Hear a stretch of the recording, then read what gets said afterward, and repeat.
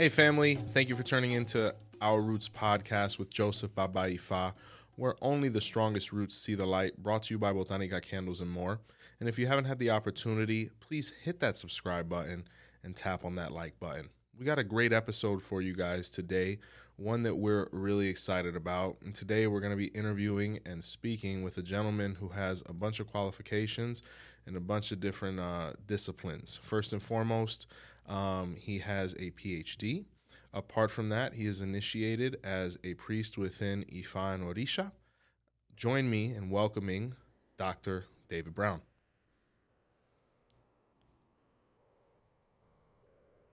Good evening. Hello, Joseph. Iburu Boya. We're going to have a lot of fun, I can tell. Dr. Brown, Dave, we appreciate you so much for taking the time to sit down and speak with us. Needless to say, we've been interacting and friendly for quite some years, and to see the quality of literature that you've been able to produce and the honor and prestige that you've given to our community within academia is definitely deserving of merit, and that's why we were so excited to have you on. So we really appreciate that. Before we go any further, for sure. Thank you.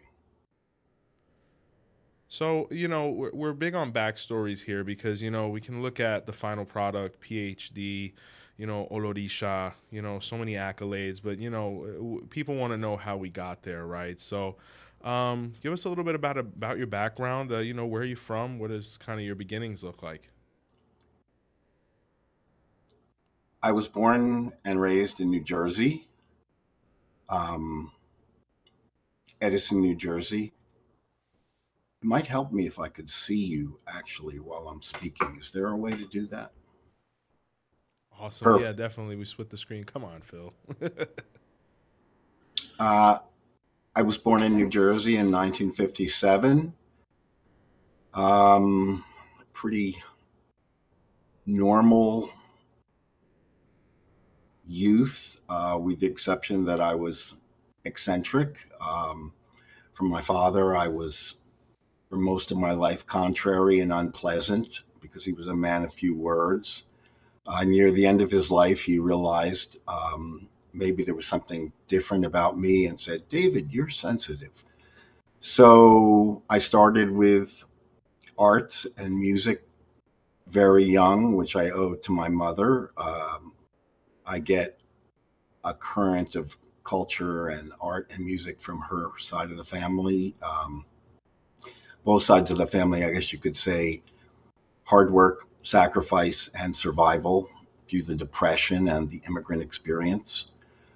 I made films, sculpture, and art at a very young age, but my parents disabused me of having any kind of career as an artist or anything outside of essentially the two careers you can have if you're Jewish, which is a doctor or a lawyer. It took me quite a long time of struggle, and I was studious and I was creative, and but I pursued pre-law. I went into college and got a BA in government, essentially second semester my senior year. I took art, and a famous environmental artist said, well, Davey, you're an artist, and if you choose any other career, you'll be very unhappy for the rest of your life. And I did not choose to be an artist, but I have managed to pull some happiness and satisfaction out of this life, and I thank the OCHA for that. I went to graduate school with a lot of experience in Black music, in photography, and was very interested in studying or working on a social history of jazz music. In a strange way, I knitted together an approach that I guess I would call kind of visual anthropology, bringing together art history on the one hand and ethnography, a subfield of anthropology on the other hand. I think I would say a particular professor allowed me to have an epiphany as far as what I was interested in, where I could go, and that in fact I could do it. Robert Farris Thompson was a graduate professor of mine, um, and his lectures, which I attended every day, were exciting, informative. His example convinced me that in fact I could work in this field. His work was interdisciplinary, multimedia, and so one day he had a group of bata drummers to Timothy Dwight College, of which he was the master. They happened to be Luis Balso and Frankie Malabe, two really important Puerto Rican Latin popular musicians who had worked on bata music, essentially learning it from records. And they invited me to my first tambor in April 1983. And it was, I guess I could just say it was a revelation. And I was somewhat naive as a field worker. I showed up to a temple in New Jersey where a tambor was being prepared. I had all my cameras hanging off my body. I had a Nakamichi portable tape recorder, and Nice. draws just dropped around the room. But they were very kind to me, very accepting, and the Santeras were very dubious of my project, but the Babalawo, I guess he took a look and they said, he's serious, just, give him some space. And that was really the beginning of very serious field work in New Jersey. I'm not sure if that answers your question. I'm sure Absolutely. you have follow-ups. No, absolutely. And, I have to ask this question because I remember the first time I heard the sacred drums of Bata. And, you know, I've heard the opinions of so many others, and I'm going to get yours now. I remember it was moving. It was very emotional. It was, like you say, a revelation. I would go even further and say it was an awakening. When you actually saw the drums being played and the cadence and the symmetry and ultimately the music, what was going through your mind at that point? What were you feeling while you were on this project? Well, I will say that I had heard examples. What I first heard was the Oro Seco. I arrived early in this temple. They were very punctual. They started the Oro Seco about 10 in the morning with an interest in finishing it relatively soon so that the Anya brothers would sit down at the table with the Babalawos. I just felt that it was just voices crying out, voices piercing the silence of this room. It just seemed that time kind of stopped, and the Bata essentially choreographed a very different space and time. And I was just blown away by the concentration of the drummers, the concentration of sound, the fact that they were on three chairs with the drums on their lap facing this very powerful throne of Shango. I didn't know very much about it at the time, but it was as if, let's just say that you took all the power of a Broadway show where you're sitting in the front row and you've compressed it into a small room in a little uh, post-industrial town in New Jersey off of Route 1 with trucks going by, and you just enter this space and you're really just transported. Um, but it's also very obvious that it's not music for the sake of music or for the sake of art. I mean, people are there because of their devotion. They're there because they have very genuine hopes for their health, their family's health, their well-being for the future, and people there made it very clear what the function of the drumming was, and that there's a goal. And It was familiar to me in the sense that it's not exotic. It was not like going abroad. It was really like being home, but with a different frequency, and a different sense of how you could get from A to B. I really felt, and also they were so, warm and accepting and kind that I didn't feel like I had to tell them what I believed. It was really just my project was essential to me, and if I was there to do it in a way that was respectful, um, they were very happy to have me. And I developed lifelong relationships with the people there, in particular, Melba Carrillo, Adebi, a tall priestess of Obatala who made the Ocha in 1971. Wow. Um, she really grew up in New York in the Puerto Rican context. And she's been a kind of surrogate madrina for me for many decades. No, that's beautiful. And the music of Bata, I've experienced this phenomenon as well. I remember, I think it was the last drumming I was involved in or had before I actually got sworn into the drum. And I remember speaking to my godfather, Danny, Mm. and I remember telling him, I said, I don't know, I'm not trying to make this up, but I feel like I'm hearing voices bounce off of the wall. And he said, "You're ready now." And it was kind of like this thing where he says, I don't know how, but when they call it a talking drum, you hear it's not like words. It's almost like it reminds me of when Ace Ventura was running through the jungle, running from the blow dart, and he just was hearing footsteps and hearing voices, and it's just this tonal percussion that is just very, very rustic. So I definitely understand. And after going through this bombastic experience of this percussion, this culture, seeing the throne, seeing the brothers, seeing the process, what were your next steps at that point? At what point were you like, hey, I'm definitely more intrigued by this, and even more than a project, I might want to get formally involved and become a part of this community? Good question. That was 1983.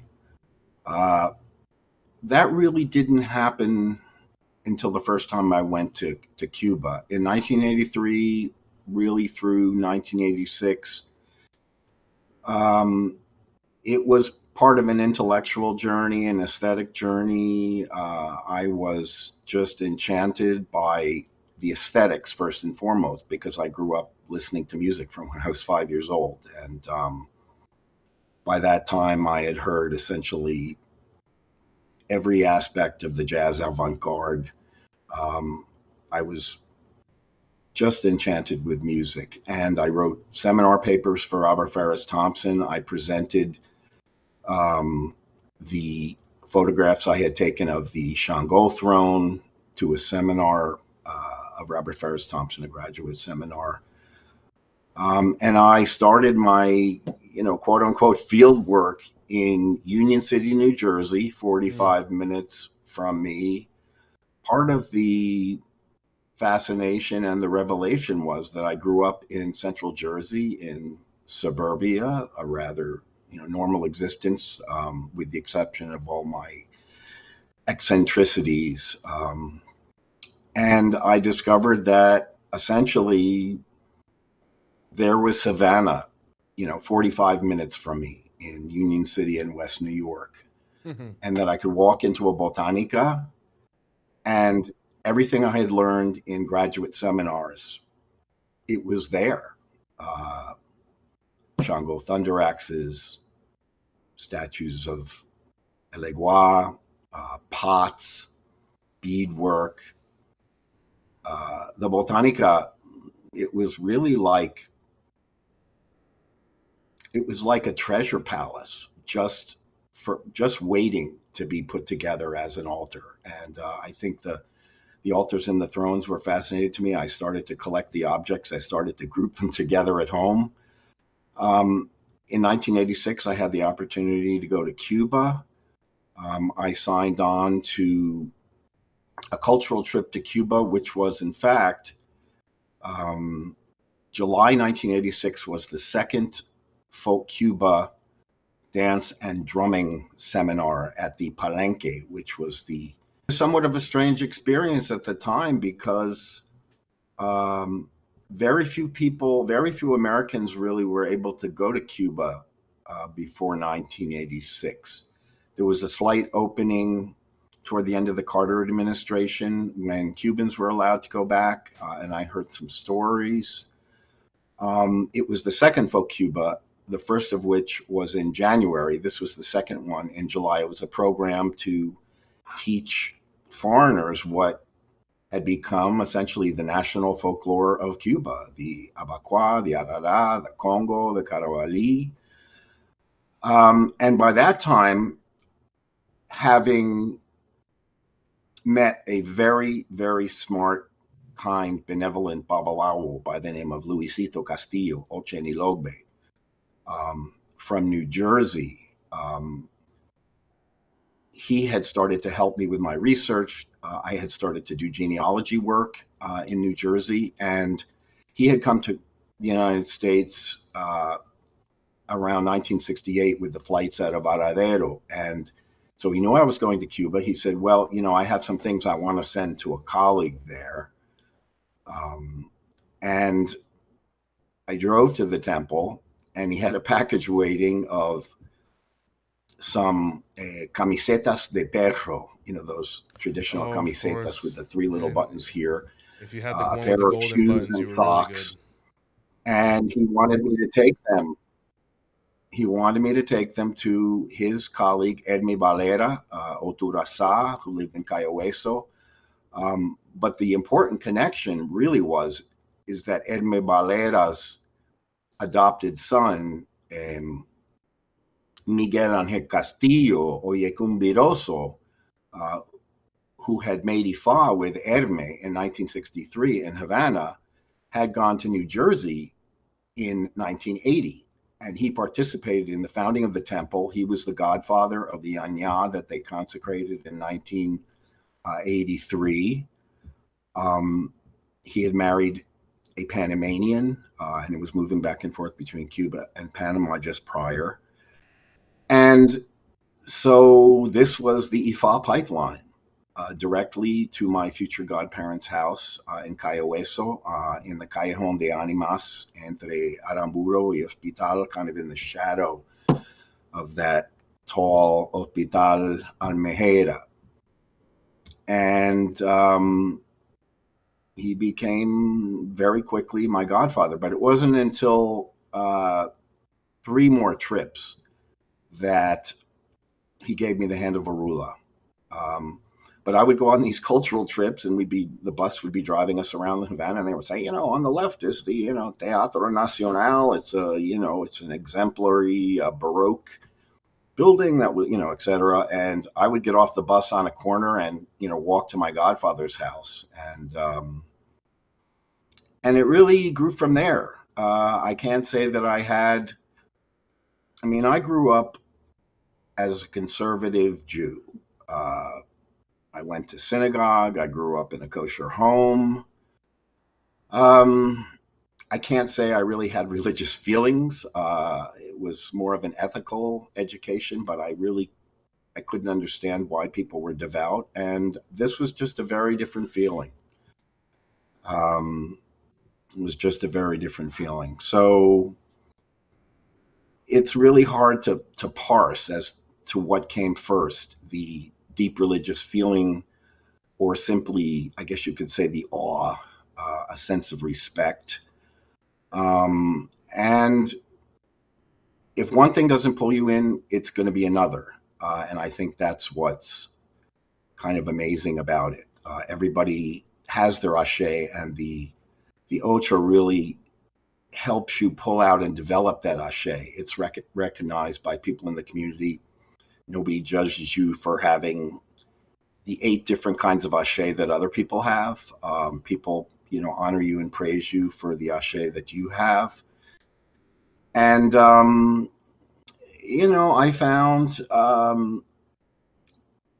that going to my godparents' house, seeing them work, and especially seeing what flawed human beings they were, and what flawed human beings were all around my godparents. I mean, in time I learned that my godfather, Ebe Balera, Oturasa. Nobody wants to be Oturasa. I mean, it's a life of struggle. There are no bad Ifa signs as far as I can tell. It's just that's what you die and are born to, and you have to function on the earth in that set of conditions. And but I have to say, we clicked. We really clicked because he was an educated, literate, highly ambitious Cuban from Santiago de Cuba. He came from a very wealthy family. Um, but essentially he was kicked out of his family for being involved with a woman who was a grand espiritista in Santiago de Cuba. And so, as an educated person, it was as if he attracted all the cultural professionals of Havana, who at the time were part of a movement of kind of getting beyond what they had produced in art as a cultural phenomenon and starting to get consecrated in Ocha themselves. And we're really talking about the late 80s, when the religion was still stigmatized. It really wasn't until the special period of 1993 that people could wear their necklaces openly. And so my sisters and brothers in Ocha, for example, Gloria Rolando, who had made Oatala, I would be walking around Havana on the street with her, and we were with others, Gisela Arrandia, a journalist, and, we'd be talking about the Ocha, and I'd start, so Gloria, how is your santo, whatever, and she'd go, David, we can't talk about this. And just, it was really an education in so many respects. And I have to say, people say that they love their godparents. My godfather was very hard to love. He was a very complicated person with a very complicated, contradictory history. And if, I'm not a Babalao, but if you just happen to flip through a Disei Fa and you look at Otorasa, you're going to see what he has to deal with. And, but I tell you, he stayed up late every night that I was there, and he wrote lectures, hand wrote lectures on that long Cuban paper in capital letters. And he would sit me down across from his seat on the consultation table, and he would read me lectures as if he was a professor in the university. He didn't do that for anyone else. And he basically committed to be my guide, my intermediary, and he did that for 15 years. And, as many times as he swindled other people, he never asked me for a dime. And so, you see that kind of love and respect coming from your own godparents, and it just strengthens, the reciprocity. And so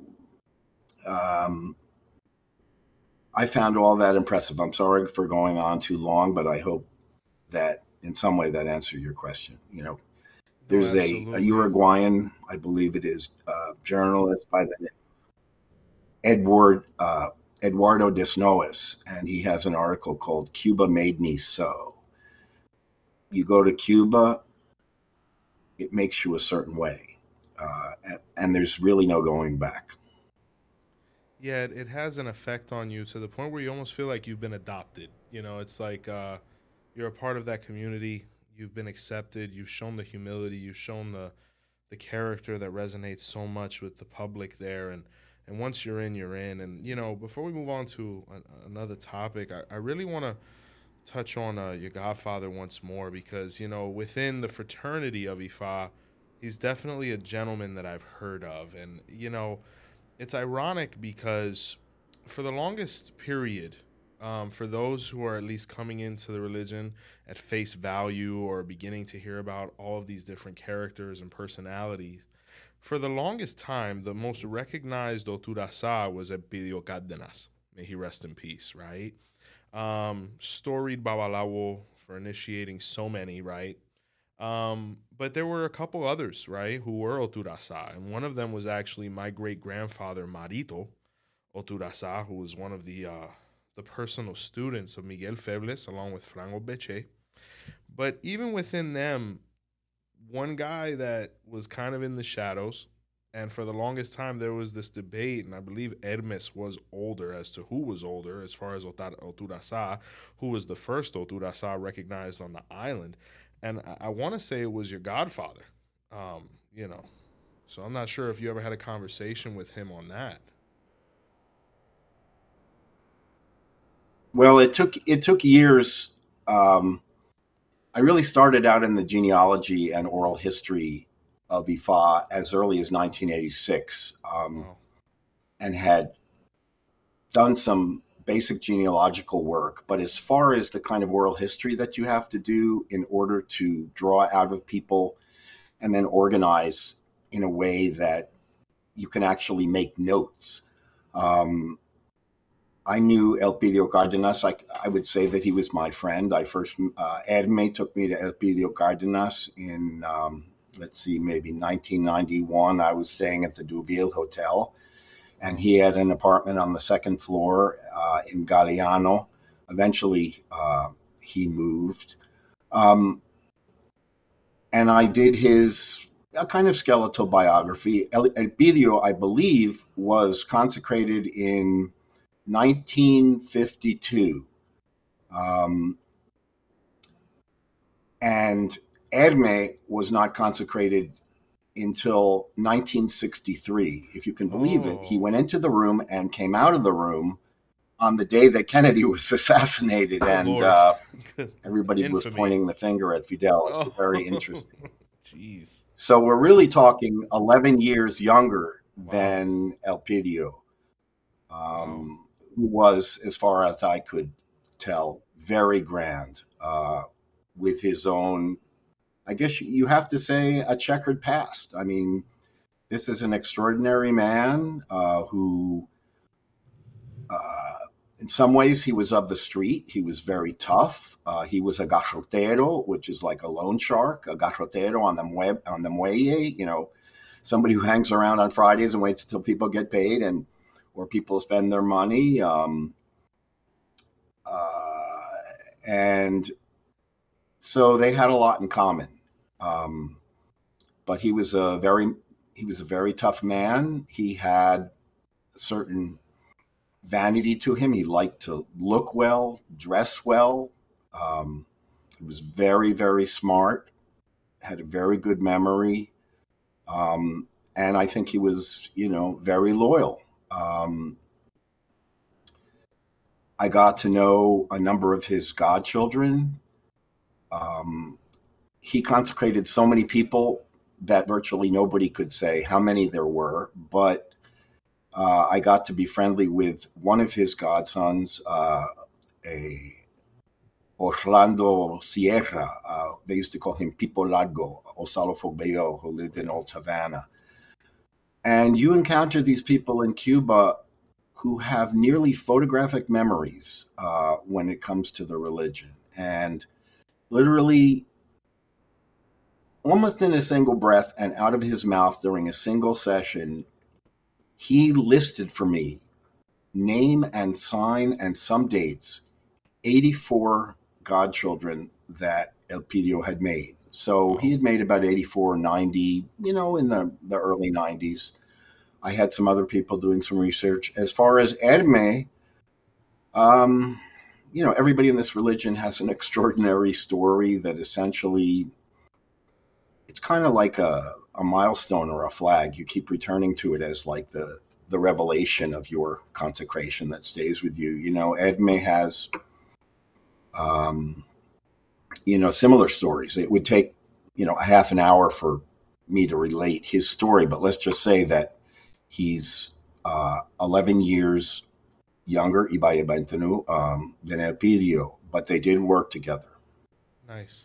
There's another very prestigious Oturasa by the name of David Cedron, very prolific consecrator. He was one of the first people, along with the important group that founded the La Comisión Organizadora de Sacar la Letra del Año, named after Miguel Febles, that took out its first sign in 1986, along with David Cedron, Lázaro Cuesta, who really only had like 4 years in IFA, Fran Cabrera, Victor Betancourt, Guillermo Diago, and a lot of other people. And I think just last year, most of them have passed on, with the exception of Frank and Lázaro Cuesta. Victor is still alive, but there have been some separations.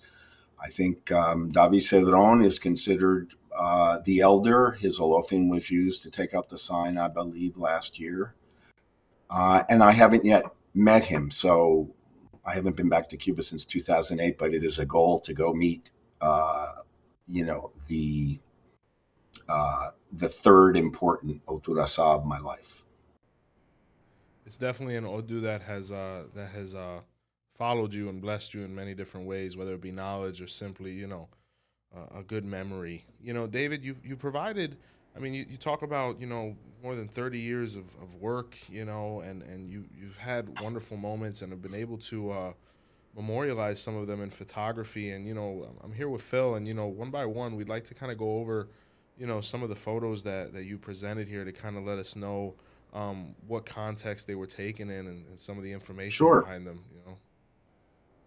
Sure.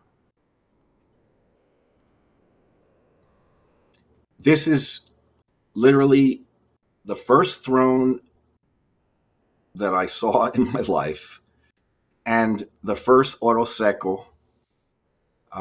It's at Templo Bonifacio Valdez, 1983, 3 years after the founding in 1980 by Luisito Castillo Ochenilogbe. And probably people are going to debate this, but I would say the most famous babalao to come out of Cuba that nobody's ever heard of. Osvaldo Morales Sr., Ogundache, an ahijado of Jose Antonio Erice, Baba Giogbe, wow, who in turn was an ahijado of Tata Gaitan, Ogunda Fun. Of course, yeah. They founded the temple together on a side street off of Route 1 in Elizabeth, New Jersey. In 1983, they consecrated this Anya, the name of which is Anya B. You see in the center Luis Pauso, who has become a very, very prestigious figure in the popular and sacred music field in New York. On the left, you see Roberto Borrell, a former member of the Conjunto Folclórico Nacional who arrived in the United States, I believe, in 1980. There was a whole group. Frankie Malave was one of them, another, just prestigious, virtuosic, popular musician. The gentleman on the right, I had known from the photography business in New York, Ramiro Fernandez, whose family left Cuba in the late 50s. And then the woman, she's putting an Amala Ilate Shango. What's extraordinary about this scene, when I first got there, I focused on the throne because it was like, I just got, it sounds contradictory, but I got hit in the face by something beautiful. And it is a throne for the Shango of Adolfo Fernandez Obadele, who grew up in the barrio of La Correa in Guanabacoa. He and his partner Ramon Esquivel Banguala, child of Obatala, they were worried about getting pinched by the state. In 1980, they heard people were getting on a boat and going to Florida. via the embassy. They walked onto a boat thinking, oh, we'll be back tomorrow. And they did not go back to Cuba.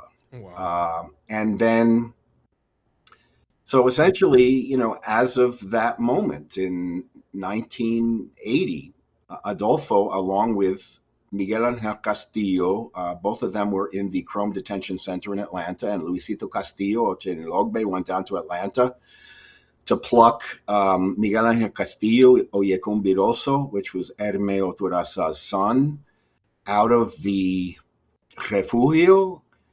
And Miguel Angel Castillo says, hey, there's this other guy there, Adolfito Oadele. He's an Oriate. You got to take him too. And so Luisito took them both to New Jersey. And, in many ways, Miguel Angel Castillo became like the backbone of this temple as long as he lived. And Adolfo essentially became the Oriate of this temple with a very powerful, very beautiful Shango. And Melba Carrillo, who was essentially let go as a yawo, separated from her godfather early, took on Adolfo as her representative godfather. So this throne was important insofar as that she was playing for the first time to the Shango of her new godfather. And that is the room. It's like it's like a crucible. That is the room that, in which I experienced the sound of the bata. And you hear me speaking about all these relationships, which it takes years to kind of integrate all these relationships, but it's really a kind of microcosm of the Cuban migrations, the Puerto Rican integration with Cubans in New York, in, a very dedicated, devoted religious setting in a very unassuming place in a little house in Elizabeth, New Jersey. Wow.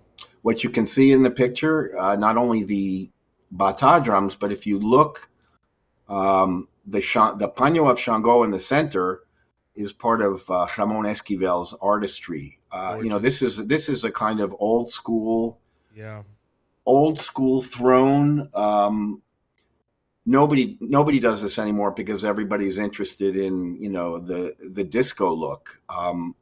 But it's very classical, almost like classical columns. And so you have the red and white, which reproduce the bead colors of Shango, but there are these very powerful classical columns. And then in the middle, you have this paño covering the Watea of Shango, but it's shaped as a thunder axe. So, yes, it is. When you look at this throne, essentially you're looking at an enthroned thunder axe. And then, you get the crackling of the lightning and the gold. And then what you see beneath that is a large eshu of the house. It's kind of hard to see the garabato over the head of it, but that's an eshu that they consecrated for the house. You see on the floor the osign that accompanies the bata drums. And there's a little birthday cake for Shango, but it's in fact a drumming to respect, and I guess you could say to lift up Melba as a new godchild of Adolfo. Yeah, it's a tribute, definitely. But yeah, and go ahead. No, I was just saying. You look at the old tronos and whatnot, and so much character. Just in the simplicity and just those little nuances, like what you mentioned, just the way they would hide things in plain sight. Even with the O'Shea, of course, with the axe, and it takes me back even to a time when as a young boy in Hialeah, you'd walk by and you see the drummings going on, and you'd see the tronos, and they did so much with so little, and the energy was incomparable. Well, if you can imagine the fact that when I went back to Cuba in 1986, Adolfo made sure that I went to La Correa with his brother, Ariel, his younger brother. Ariel met me in Havana. I tried to dress up as best as I could. We got on the bus, which was an experience because tourists don't ride Cuban buses. We went deep into Guanabacoa. And let's just say that it was a very humble, people are afraid of La Correa. in Guanabacoa. I also think it's the epicenter of some of the greatest creativity in Havana. It's where Irian Lopez and Los Chinitos are. Uh, but Ariel took me to, oh yeah, Ariel, I want to see Adolfo's house. I want to see his house, you know? And it was like this, it was this like little, like a little house made out of, you know, corrugated tin and patched together boards. And so you can imagine how humble things were in La Correa. And they went to New Jersey and they discovered that they could buy satin, silk, lame. Um, but they didn't go crazy like, you know, 2000. They built very elegant tributes. And not to say that the new thrones are not tributes, but, you know, these are much more clear in terms of representing the colors and the numbers of the Santo in a very clear, elegant way. You know, you have 6 bars for Shango of red and white. For Yemaya throne, you have, you know, 7 bars of blue and white. Just an example.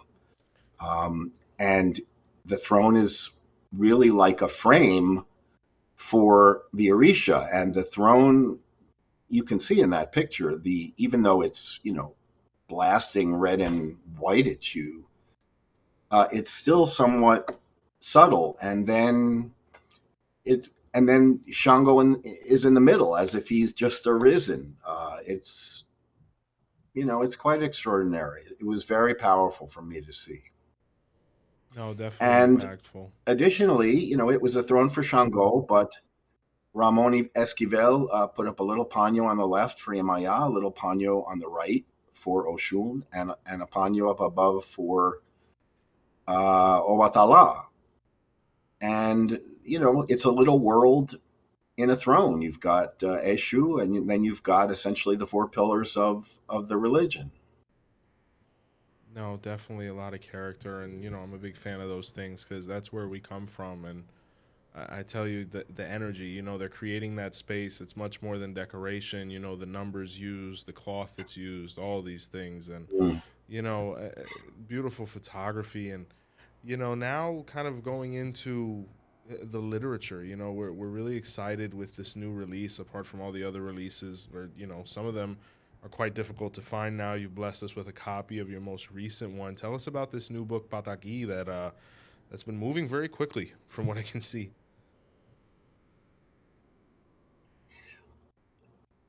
Well, I guess you could say that, Patakin is kind of a surprise book that I kind of pulled out of the hat um, during the pandemic. My 2 previous books, Santeria Enthroned, was essentially a cultural history and art history Yeah, of the classic. Lukumi religion.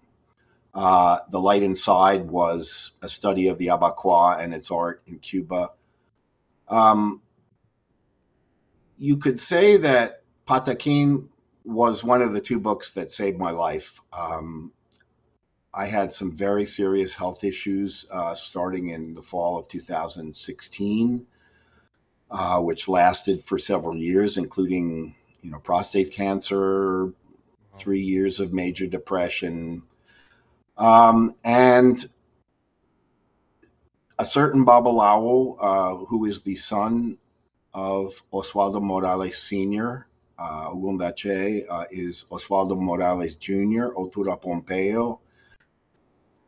I couldn't get out of bed in the morning for 3 years. And all of a sudden, I started getting phone calls from this guy I hardly knew. And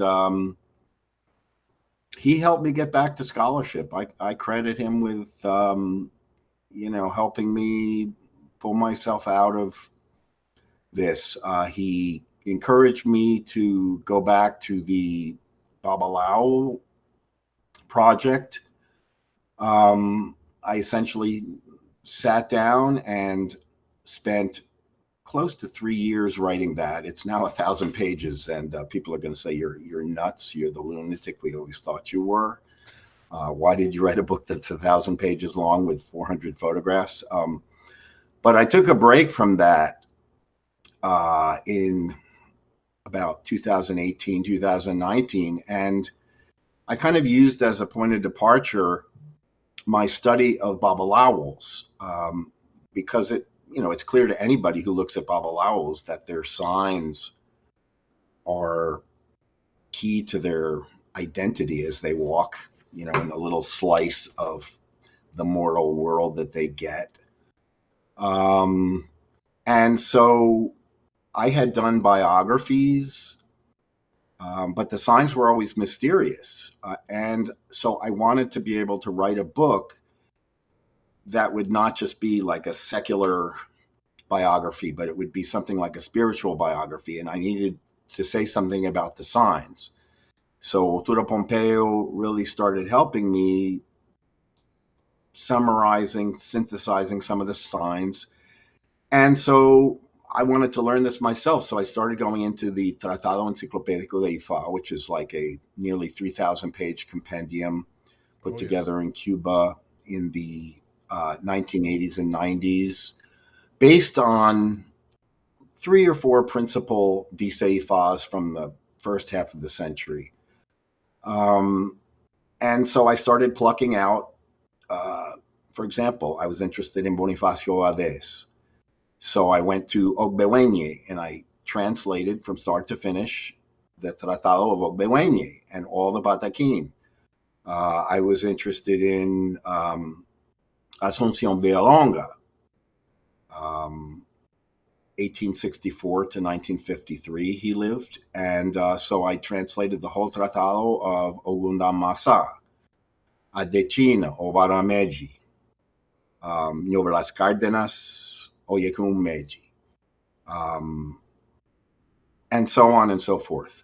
And so then I started putting them on a blog, and I realized at a certain point, wow, nobody has seen this material except for Cuban babalawos who read Spanish, or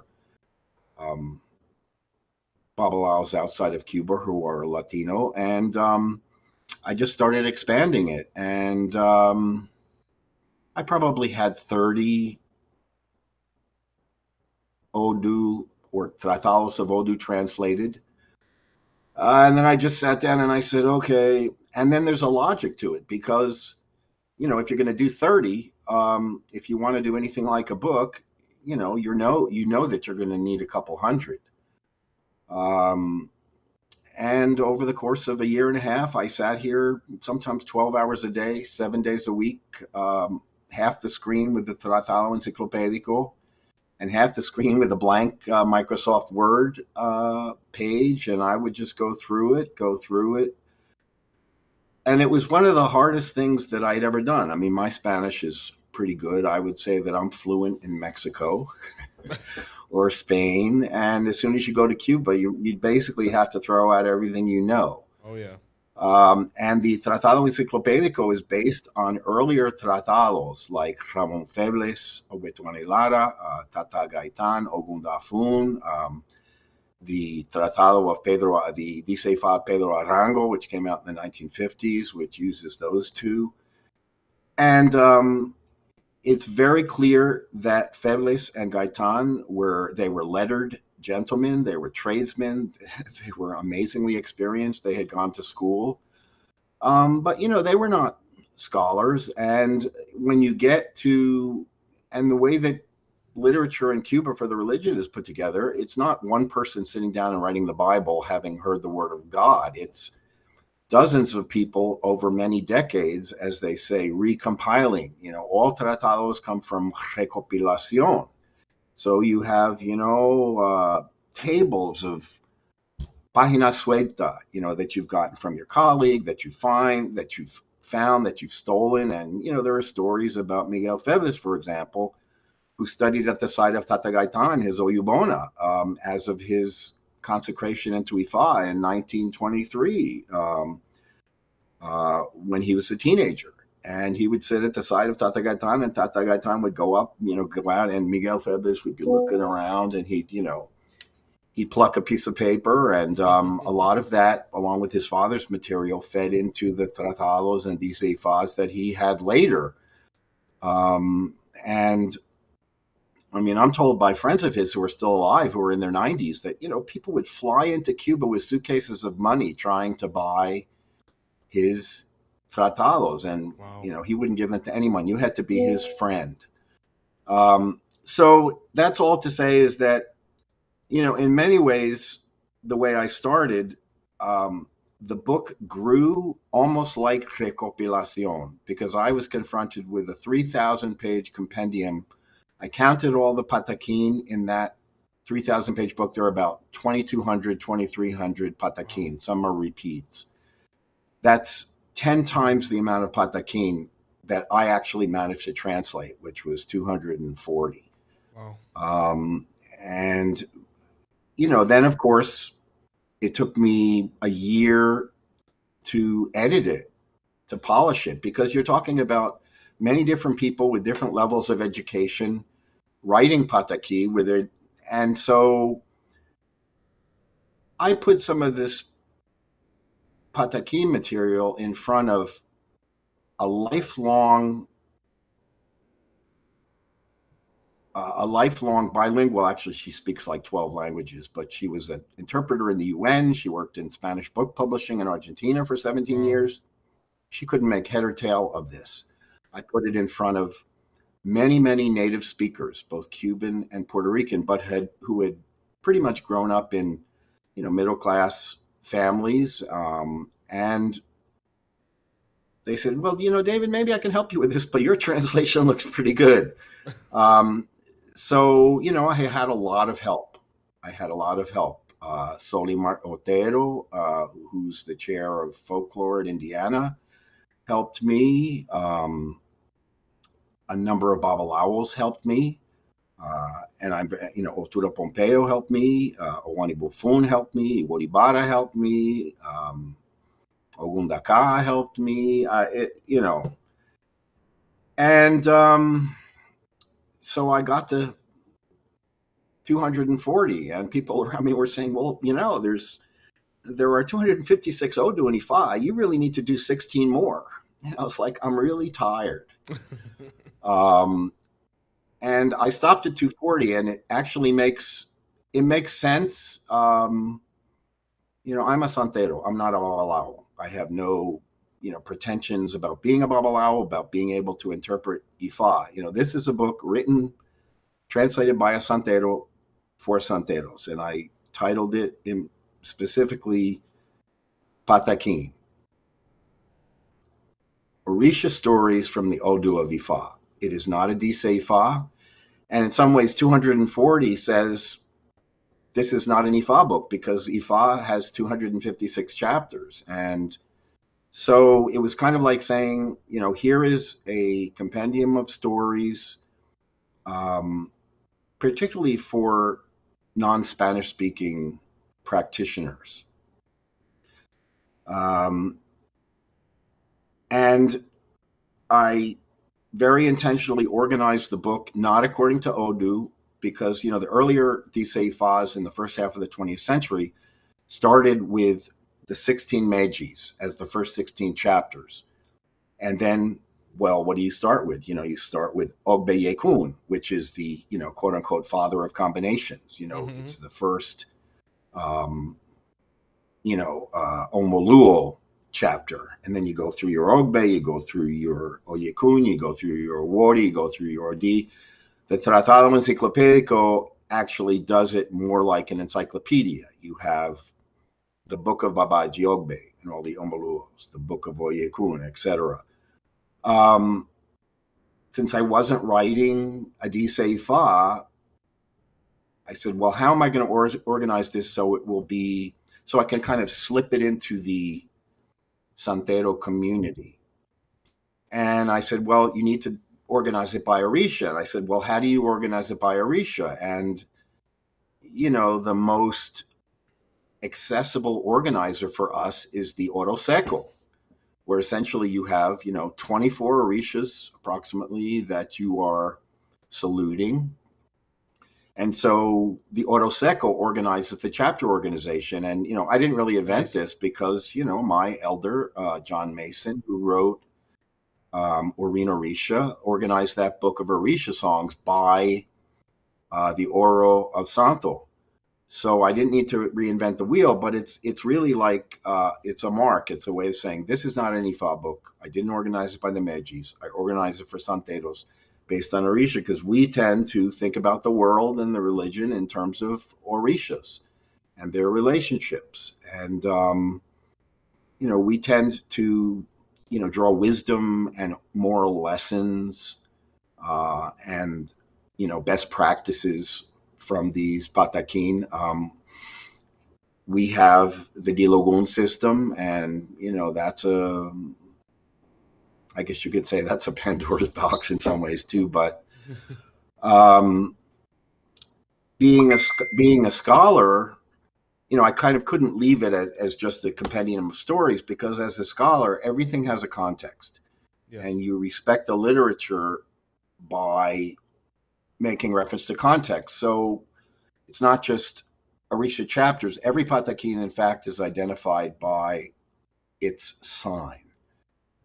And so on the left side of the page, you have the name of the Camino. On the right side, in smaller text, is Iworibara or, Owunda Meji. And then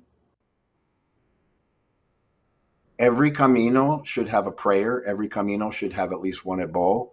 And in the Tratado Enciclopédico, most of the Caminos have a series of notes. They have instructions for preparing the issues of the signs. But I didn't want to have free-floating stories. I wanted people to be able to respect it the way that it was seen in the Ifa literature, even if, a Santero is going to say, well, I'm not going to use this Patakin to, make believe I'm a Babalao. It's just so, this is the way it's organized in Ifa. I should respect this. And I should know from this moment on that every Camino, we hear these myths and they're on the internet and everybody's talking about the myths of the Orisha, but, everyone comes from a specific Oldu. Baba Ejiogbe in the Tratado Enciclopédico has 98 Caminos, and it's a huge volume. So I wanted to have the prayer in Lukumi, the Abo in Lukumi, and then the Patakin. And then sometimes there were notes by the writers that I left in. So at that point, I had a manuscript, but I didn't know what I was going to do with it. I knew that I was not in academia anymore. I wasn't going to find a publisher. That little ding you just heard was a ka-ching from my website, someone buying Patakin. So I'm very happy. There we go. That. See, we're invoking that good energy. Here we go. I don't know if you heard. So I learned how to self-publish. I designed the book cover to cover. I designed the cover. I sent it to the press. I shelled out a huge amount of money to print the book. But I did it all from my desk. That's what you call desktop publishing. I literally did not have to leave my desk for any stage of the book. And way back in, I guess it was the end of August, a semi truck pulled up and dropped off 300 books on the bottom of my driveway, put them up on my site. And at the time, my site had been hacked. And someone went in and changed the banking payout information to their own bank, and wow. Shopify shut down my site for almost 3 months. So using my Facebook connections, I emailed, I called, I text messaged, I WhatsApped, I Facebook Messengered, literally everybody I could think of, and essentially forced them to buy this book.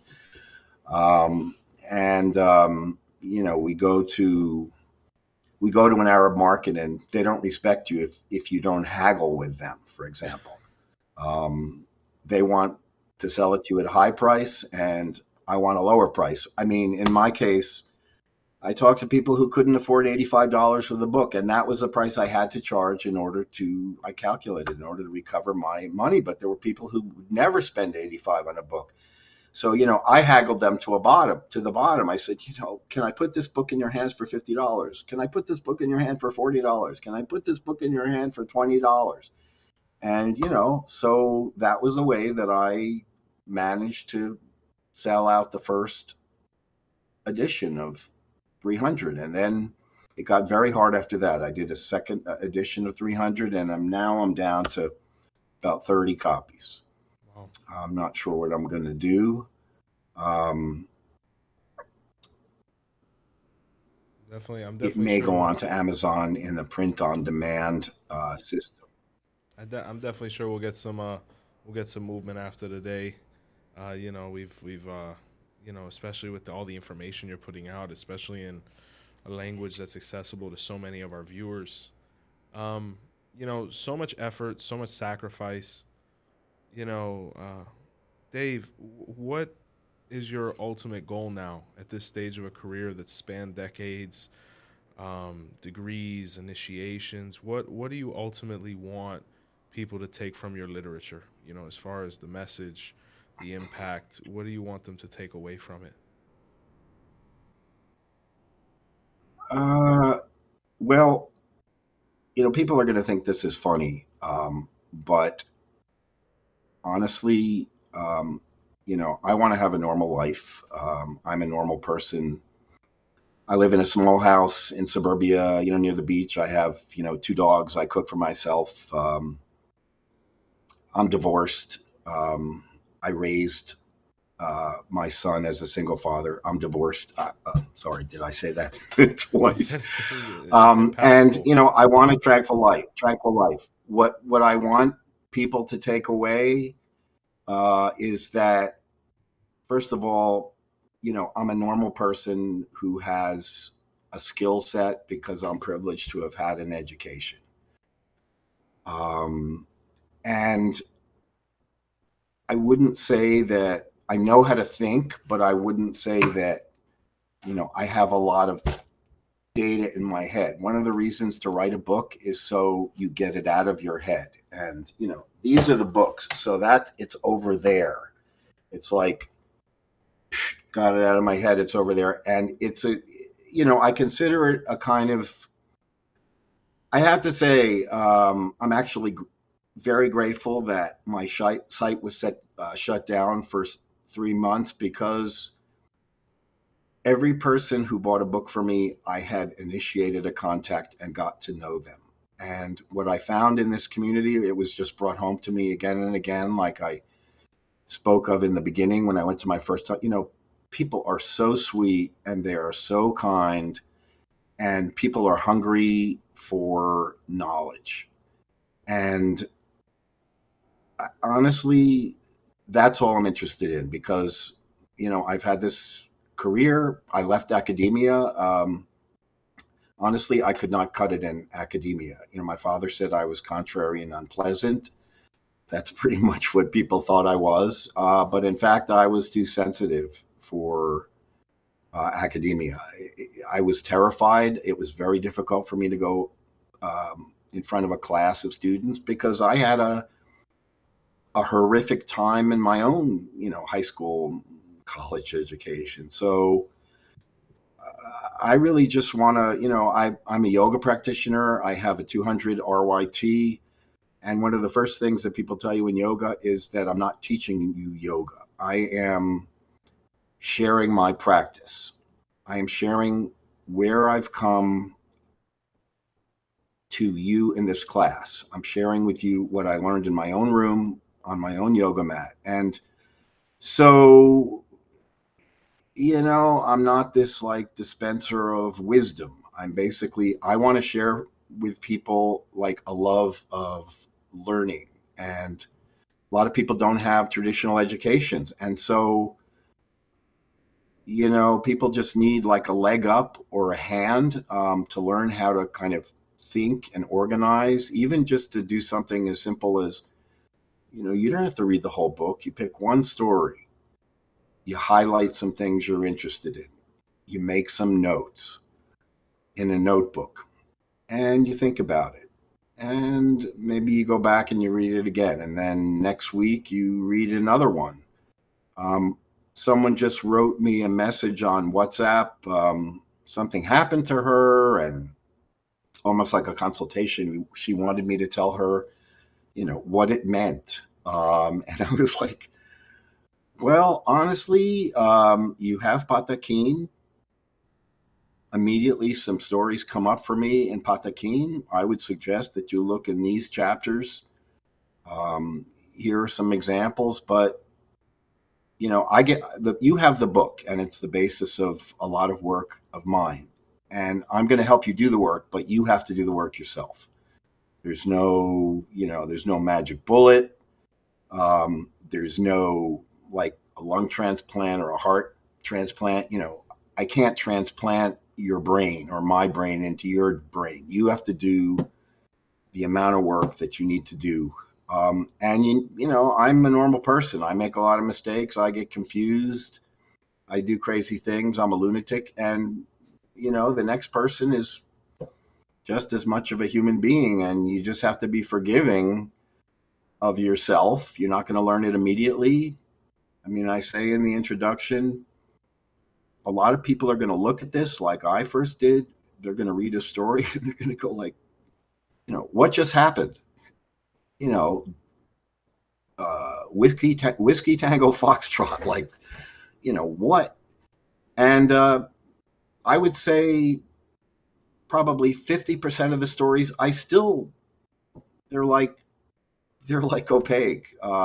So I translated them, but that doesn't say at all that I understand them. And in terms of, and given the fact that they're stories from Mifa and I'm not a Babalawo, what? Otura Pompeo helped me, but he didn't consecrate me in Ifa, and my head is not.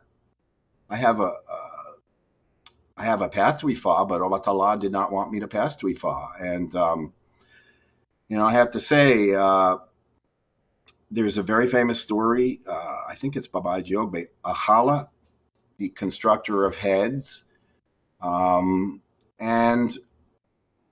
people who are not prepared get, their heads just crack. And, after a certain point, when I got to 240 stories, my head basically cracked. I said, this is the glass ceiling, and I need to let this go. And so if there's something to understand, I don't know, maybe I understand 10% of it. But that's just, I know my limitations, and everybody needs to know their limitations, but pretty much everybody's capable if they do the work of, learning what they need to learn. And if they're having trouble, you have to give them a hand. So I kind of think that that's what my goal is, really, just to have a tranquil life near the beach and just be here to. I want people to call me. I want people to text me, to email me and say, hey, what's this about? Or, can you help me with this? Or what other book, could I read? You know, so, that's pretty much what it is. And as far as, what I'm doing, I just turned 66. I don't know how much time I have left. I'm hoping that it's, when I go to bed, I pray to the Lord. I say, please don't take me during the night, because I have a lot of work to do. And, everybody has their work to do. Everybody has an ashe. Everybody has their work to do. Everybody has a family. Everybody has priorities. Everybody struggles. And so, regardless of like where I come from, a lot of people would say, oh, well, you don't even have a right to be in this, religion because of X, Y, and Z. And people in Cuba said to me, well, how can you have made Santo when you were not baptized in the church? Like, I don't know what to say, man. And I went back and I told my godfather, Edme. He said, listen, David, I've heard this before.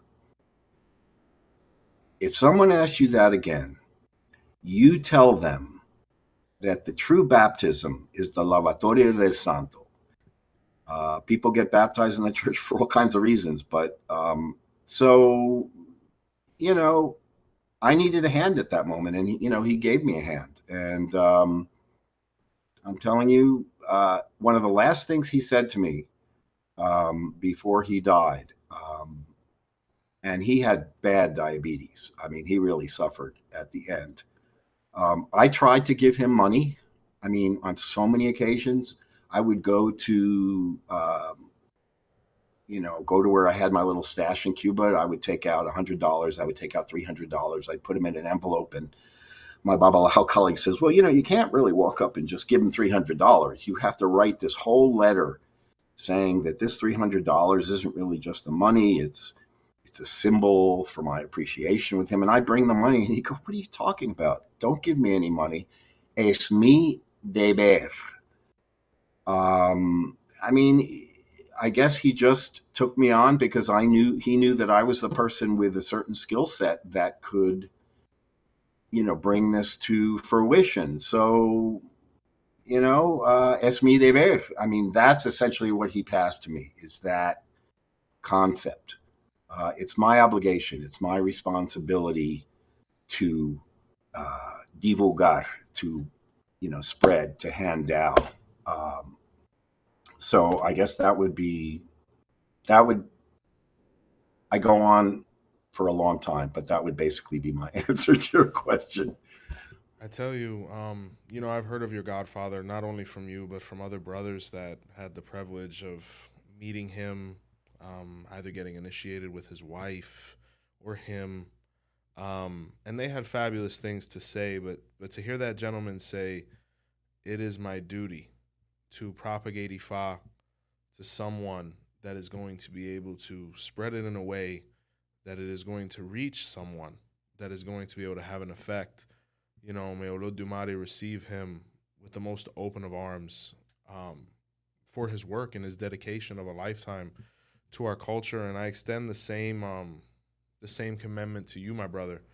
I resonate with you so much because to come from a culture, even though I am half Cuban, to, have a Eastern European background, Mediterranean background, and have a whole nother aspect of me that really doesn't have much to do with West Africa. It's inspirational because you came from a completely different walk of life and you've dedicated your life, your career towards demystifying something that so many people need and will continuously need. And hopefully it really allows the torch to be carried to where other people can pick up at whatever point the Lord sees fit for all of us, right? So from Our Roots Podcast and me personally, my brother, Dr. David Brown, we appreciate all of your work, and we appreciate your time, brother. Thank you. Thank you. Thank you very much. Awesome. We'll be Thank in you, touch. everyone. I'm very honored. Thank you, brother. Family, thank you so much for watching today's episode. Couple closing notes I want to make. BotanicaCandlesandMore.com is up and running for all of your needs. We deliver. The podcast is on all major platforms. We just reached 17,000 downloads. The membership program is up and running. You got to get in there. A bunch of exclusive content, material. If you're seeing those shorts and wondering which episodes those are from, they're from the ones in the membership program. So get in there and really start learning Ifa, right? And let's not forget, speaking of the members, the interviews are great, but I do the hour to get right here. this is what we lead to. All right, so these are member shout outs. Let's get it. For this episode, we have the VIP members. We have TK. We have Laja Rocks. Yes. We have Marco Antonio. Yeah. We have Iawo Obamola. Oh, love you, man. And we have Intuitive Talks with Myra. Get it, Myra. And then we have our premium super fans. We have Katrina Allen. Oh, yes. Giselle Otano. Hey, Giselle. And Frankie Salto. Frankie, yes. Yep. So don't forget, guys. It's super, super easy. It's literally the button that's underneath this video that says join. Our Roots Podcast, Joseph Baba Ifa. Until next time, see the light.